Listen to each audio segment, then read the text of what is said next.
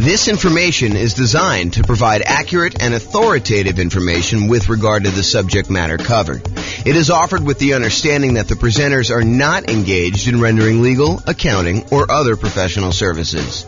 If legal advice or other expert advice is required, the services of a competent professional should be sought. Welcome to the Oceanside Real Estate Investing and Real Estate Financial Planning Podcast. Learn all about investing in real estate in Oceanside, California, with a combination of real estate financial planning and modeling with numbers specific to Oceanside, plus syndicated, more generalized recordings of live and pre-recorded real estate investing classes, not all of them specific to Oceanside. Be sure to stay tuned after the podcast for a message from our sponsors. Well, good morning and welcome, everyone. I am your host, James Orr, and this is another class in the series on Deal Alchemy.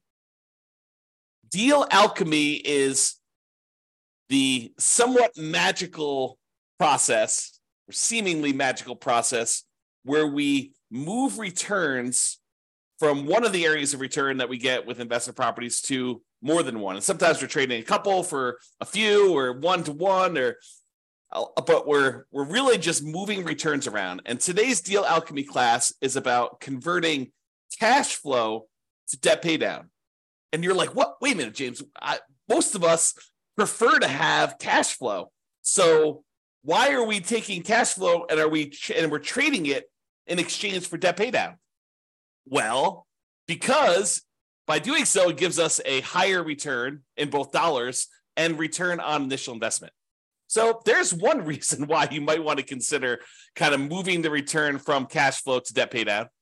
So we're going to jump into it. This is part of the series of classes we're doing on Deal Alchemy. I think last week we talked about improving cash flow. I think we did through lease options, if I'm not mistaken. I think we did lease options last week where we used a new strategy and we changed how the returns got kind of moved around in the different areas. So alchemy, for those that don't know the definition, this is the dictionary definition of alchemy, a seemingly magical process of transformation, creation, or combination. And really what we're talking about doing here is we're talking about magically moving the returns from the 4 different areas of returns plus the reserve return we get when we buy investment property. You know, you've got appreciation, the tendency for property values to increase over time. You've got cash flow, kind of like you take all of your income from the property, from rent and anything else you're doing with the property. You subtract out all of your expenses, including taxes, insurance, your mortgage payments, maintenance, your property management, like all of those things, vacancy, all those things get subtracted out. And what you're left over with is cash flow. Then you've got debt pay down, the amount of the loan that you're paying down every single month on that particular property. And then you've got the tax benefits of owning the property. The cash flow from depreciation is what we call it. And then in addition to all of those, in order to prudently make an investment in rental property, we do need to have reserves. And so when we have reserves, we could take those reserves, we could set those aside. And because we're using them to make sure that we are able to maintain and own that property conservatively, then we can actually put the small return that we're earning on those reserves as part of the overall investment. Because you need the reserves in order to make the investment, now we can actually include the return we're earning on those reserves as part of the overall return that we're earning, okay? And you may have seen me kind of display this in this format, where I talk about appreciation, the property values going up, cash flow, which is all the income minus all the expenses, debt pay down, which is paying down the loan, the tax benefits or the cash flow from depreciation, and then plus the return you earn on reserves. And then we have a total in the middle. And we can have this visual show both dollar amounts that we're earning, how many dollars in appreciation we earned, how many dollars in cash flow, how many dollars we paid down the loan, how many dollars we're getting from the tax benefits, and how many dollars we earned on the reserves. Or we could think of it in terms of the return on something, the return on our initial investment, or the return we're earning on equity, or the return we're earning on true net equity, like the equity we'd have after we sell the property and pay all the expenses, like real estate commissions, closing costs, capital gains taxes, depreciation recapture tax, like all of those things. When you subtract all those out, then we have what is left over, true net equity, and we can calculate returns on those as well. So let's talk about moving cash flow to debt pay down. And you may be surprised as to what happens here. This is kind of interesting. So instead of choosing to emphasize cash flow on investment property, let's say you do a 15-year mortgage instead. If we had gotten a 30-year mortgage, our cash flow would have been better. The payment on a 30-year mortgage is usually lower than the payment on a 15-year mortgage for the borrowing the same amount.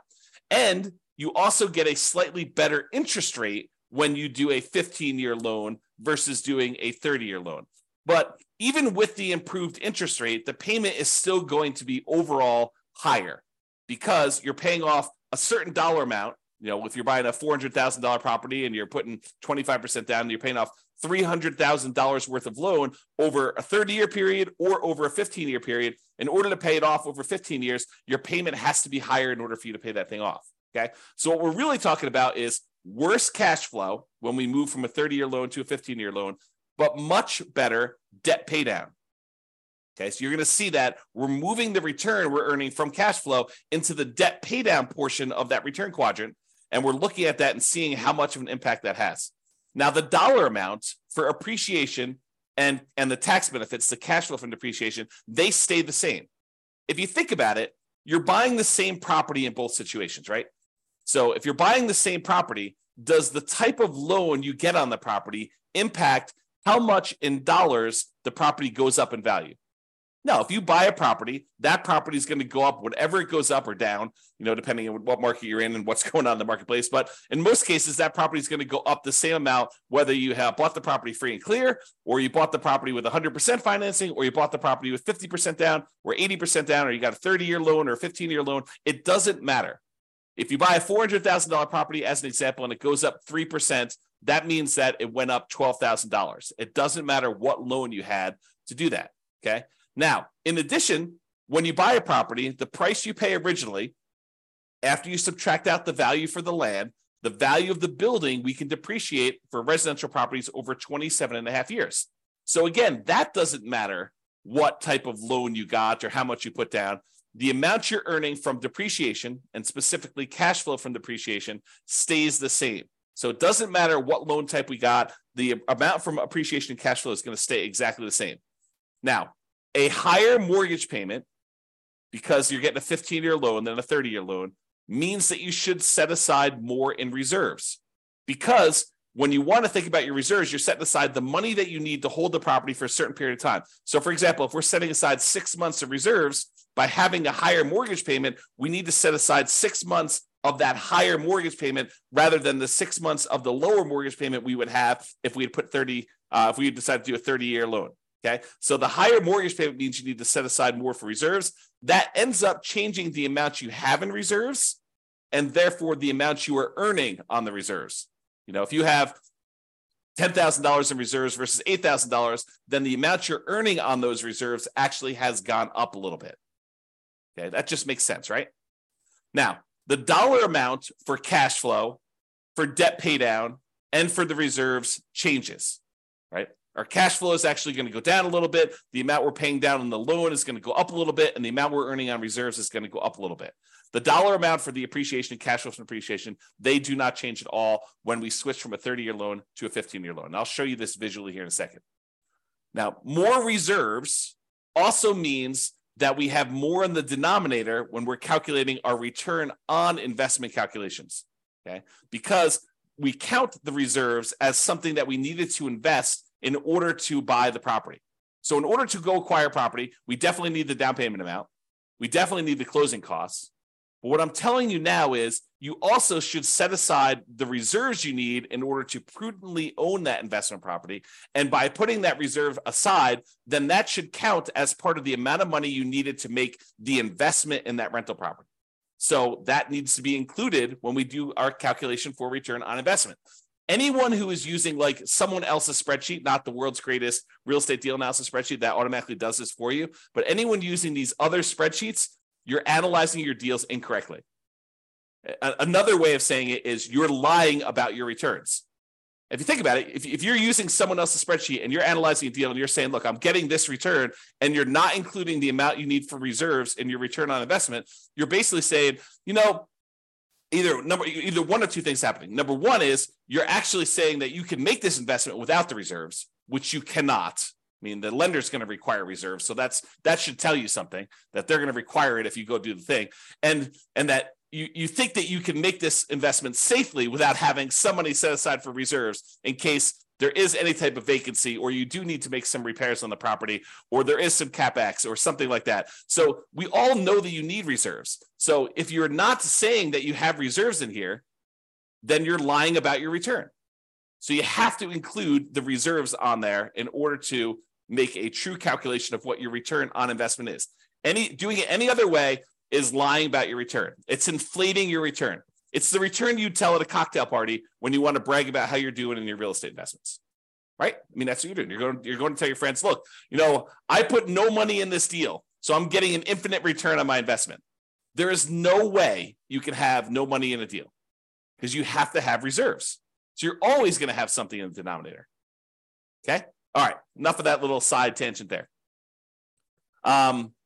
So what having more reserves means, you have more investments in your return on investment calculations. That means it's going to be a smaller overall return on investment for the same dollar amount. So in other words, the appreciation dollar amount, if it's $12,000 that the property went up in value, and now we divide by the return on investment, the investment part of that, if you have to have more in reserves, that means that the overall return on investment, the $12,000 divided by what you had to put into the deal, is going to be smaller when we increase our reserves. And we increased our reserves because we went to a 15-year loan versus a 30-year loan, which means that our monthly payment is going to be higher.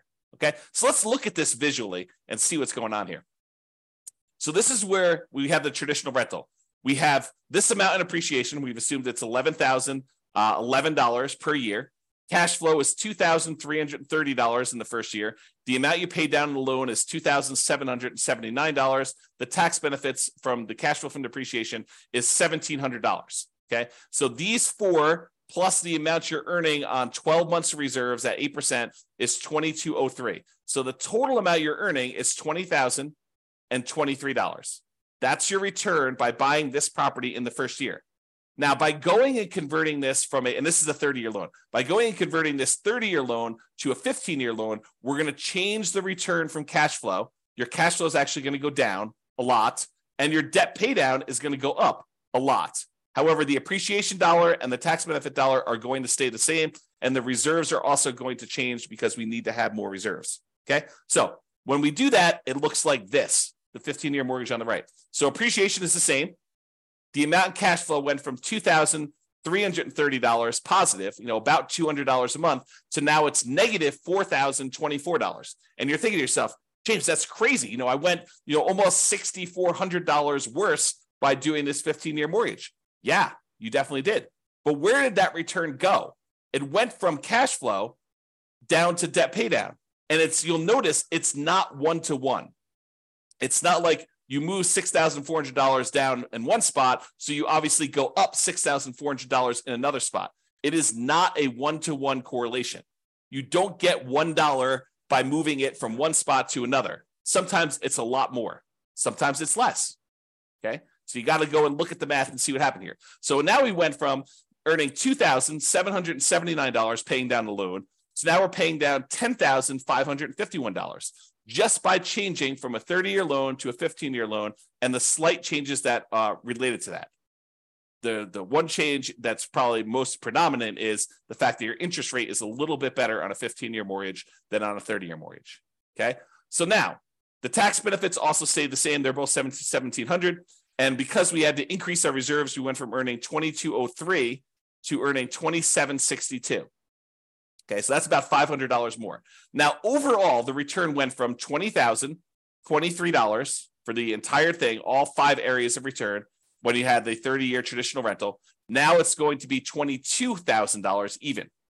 So you increase your overall return by about $2,000 just by changing the loan. But the characteristics of the investment are very different, right? Is this when we talk about the return quadrants, a lot of times we talk about the 2 top ones tend to be market specific, market dependent, and they tend to be more speculative in nature. Do we really know that a property is definitely going up in value next year? No, we're speculating that we're going to see appreciation on the property. And if you came to the class yesterday, watched the video yesterday, I went through all the data for the last 133 years, showing you what the chances are of you seeing positive appreciation in the marketplace. Okay, so the top two quadrants are speculative. We don't really know what appreciation is going to be. We're speculating that it is going to be going up in value. It could go down. It could stay the same. It could go up. It could go up more than what we're estimating. It could go down more than what we're estimating. Really, we don't know. It's speculation. The same thing is true for cash flow. And a lot of people, especially newer investors, want to argue with me. They're like, no, cash flow is fixed. I know the rent I'm getting on my property, and I know the amount of my expenses. And I'm telling you, you do not. Rents change over time. Sometimes rents go up. Most of the time, rents go up. However, rents can go down. You could have gotten really lucky and got really high rent last year. And this year, because your tenant had to move out, you had a vacancy, your tenant got evicted right between Thanksgiving and Christmas, and you tried to re-rent the property between Thanksgiving and Christmas, and you did not get the rent you thought you were going to get, and now rents are lower. Or there were unexpected repairs on the property, and instead of having 10% set aside for maintenance, you needed 20% set aside for this year. Cash flow is speculative as well. Okay, so these two top ones are more speculative in nature. The two bottom ones are more certain in nature. The debt paydown one is a contract between you and the lender. If you make the payments as agreed, you get this return. It is not dependent on what the market does. The property values can go up and down. It doesn't matter. You're getting that debt paydown.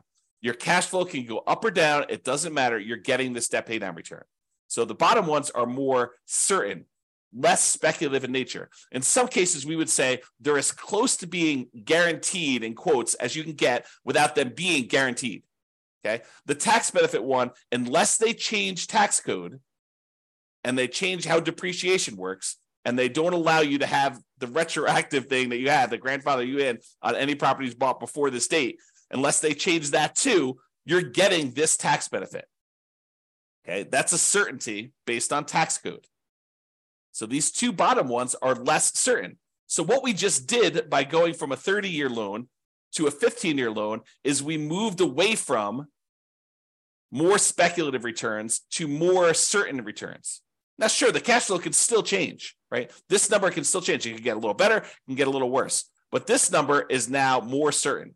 So we've moved some of our return to being more certain than before.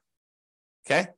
And the return on reserves, those are somewhat speculative as well, depending on what you're investing in, right? We've assumed you're earning 8% return on the reserves that you have, and that's you assuming that you're investing in whatever you want. In most cases, I think a lot of folks are going to invest in some type of index fund and have some type of ratio where they're going to keep a certain amount liquid in savings and then a certain amount in addition in backup reserves, where if they had to access it, they have the money available, and that's how you're earning that return. Okay? So if we look at those returns, that's what happens in terms of dollars. Now let's look at it in terms of what the percentage return on investment was. So before, the appreciation return was 8.97% return on investment. We took this $11,011 and we divided it by the amount of investment we needed to make, including the reserves, in order to get that dollar amount. And so it's 8.97%. The return from cash flow was 1.8%. The return from paying down the loan was 2.29%. The return from the tax benefits, the cash flow from depreciation, was 1.38%, and the return on your reserves was 1.79%, for a total return on investment with 12 months of reserves, that's what R12 is 16.24%. That's for the 30-year loan. Now, when we go to the 15-year loan, the return from appreciation and tax benefits, they do change, even though the dollar amount is the same. The dollar amount is still that $11,000 or the $1,700, but because the amount we have as our investment, we increased our reserves, so that amount went up. The overall return actually went down a little bit. So appreciation went from 8.97 to now 8.49. It dropped a little bit, not because we're earning less in dollars. In fact, we're earning the same in this case, but overall on all of returns, we're earning a little bit more. But because the amount we had to invest increased the tiniest bit from that extra reserves. Okay, so the overall appreciation rate went down a little bit. Cash flow went down a lot because we converted that 30-year loan to the 15-year loan. Now we're negative 3.23. The debt paydown return went from 2.29 way up to 8.21, and the tax benefit one dropped just the little tiniest bit because of those extra reserves. And the amount we earned on reserves went from 1.79 to 2.13. So the overall return on investment by changing from a 30-year loan to a 15-year loan went from 16.24 to 16.91. We increased our overall return on investment, even though we increased our investment amount a little bit by adding the additional reserves, by going from a 30-year loan to a 15-year loan. And that is why, even though the overwhelming majority of real estate investors, especially newer investors, are hyper-focused in on cash flow, and I think it's partially because they believe that that's what's going to get them to financial independence fastest, when that may not exactly be true. We'll talk about this in another class, but the idea is they think that they're going to use the cash flow in order to be FI, when in fact, some of the properties that they're going to own will probably be their cash flow properties, but other ones are going to be used as rocket boosters to get higher returns. Then you're going to either sell or refinance, or in other words, get rid of those, use that money in order to then pay off other properties. That tends to be one of the faster ways to achieve financial independence using real estate. But it's a strategy that if you're not looking really far ahead and saying, okay, these are the properties I know I'm going to keep, they're the ones I'm going to own in retirement that I'm going to be using to fund my retirement with their cash flow. These are the ones that I really just need to maximize the return with, because really what I want to end up doing with these is sell them off to then pay off the other properties to get cash flow. So you need both in most cases, unless you're just willing to buy the properties you need and let the cash flow increase over a long enough period of time.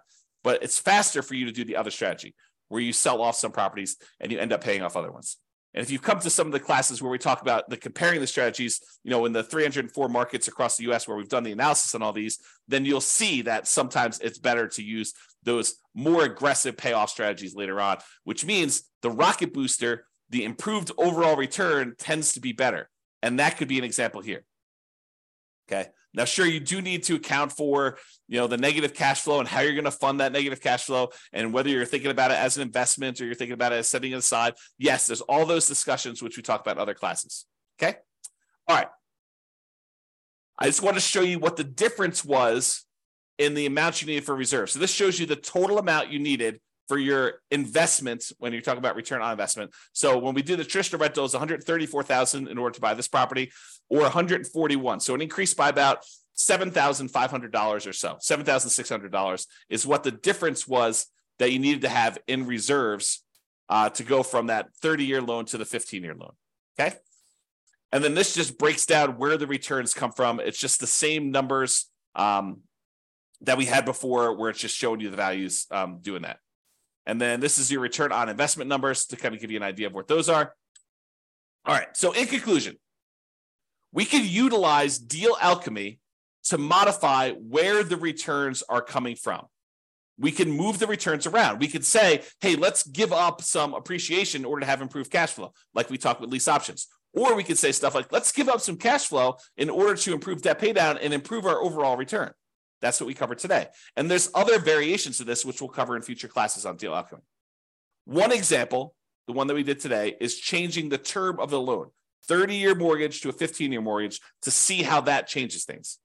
And moving returns is not always a one-to-one change. You don't get a 1% improvement in debt pay down in exchange for giving up 1% in cash flow. Sometimes it's more than one, sometimes it's less than one.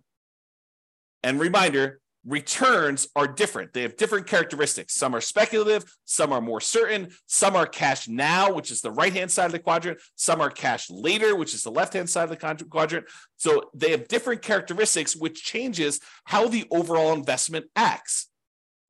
One of the things that I don't think a lot of people realize, especially people coming in new to real estate investing, is that not all real estate investments are the same, and that you can change how you approach the investment, and it changes, absolutely changes how the returns are balanced, like where they are. Is this more of a speculative play? Is this more of a certainty play? Is this more of a cash now play? Is this more of a cash later play?